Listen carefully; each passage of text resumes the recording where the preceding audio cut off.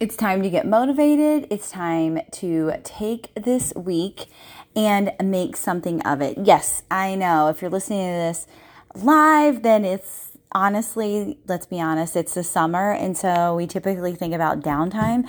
But what about the time that we are working? How can we play big during the time that we are working?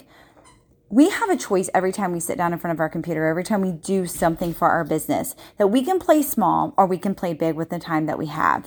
And I guarantee you, no matter how much time you have, if you choose to play big every single opportunity you have, you are going to do big things, my friend. You're not going to do big things by playing small, and you're not going to do big things by being comfortable all the time, right? So how can we get uncomfortable? How can we play big this week? What can we do to change things up? What can we do to blow our own minds? What can we do differently? The definition of insanity is doing the same thing over and over and expecting different results. I want different results.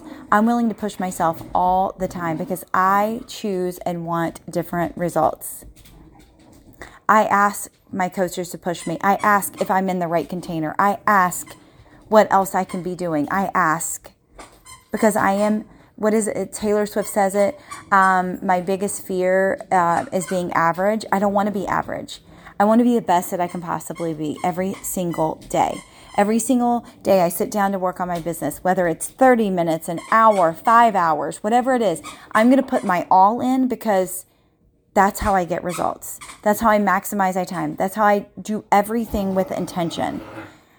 Sorry for the background noise. That's my dogs giving and playing big in their own world. But how can we play bigger? How can we do big things? How can we change somebody else's life today, right? Because when we play bigger, we're going to change. It's going to be like this whole domino effect. We're going to change somebody else's life too. It's not just about us.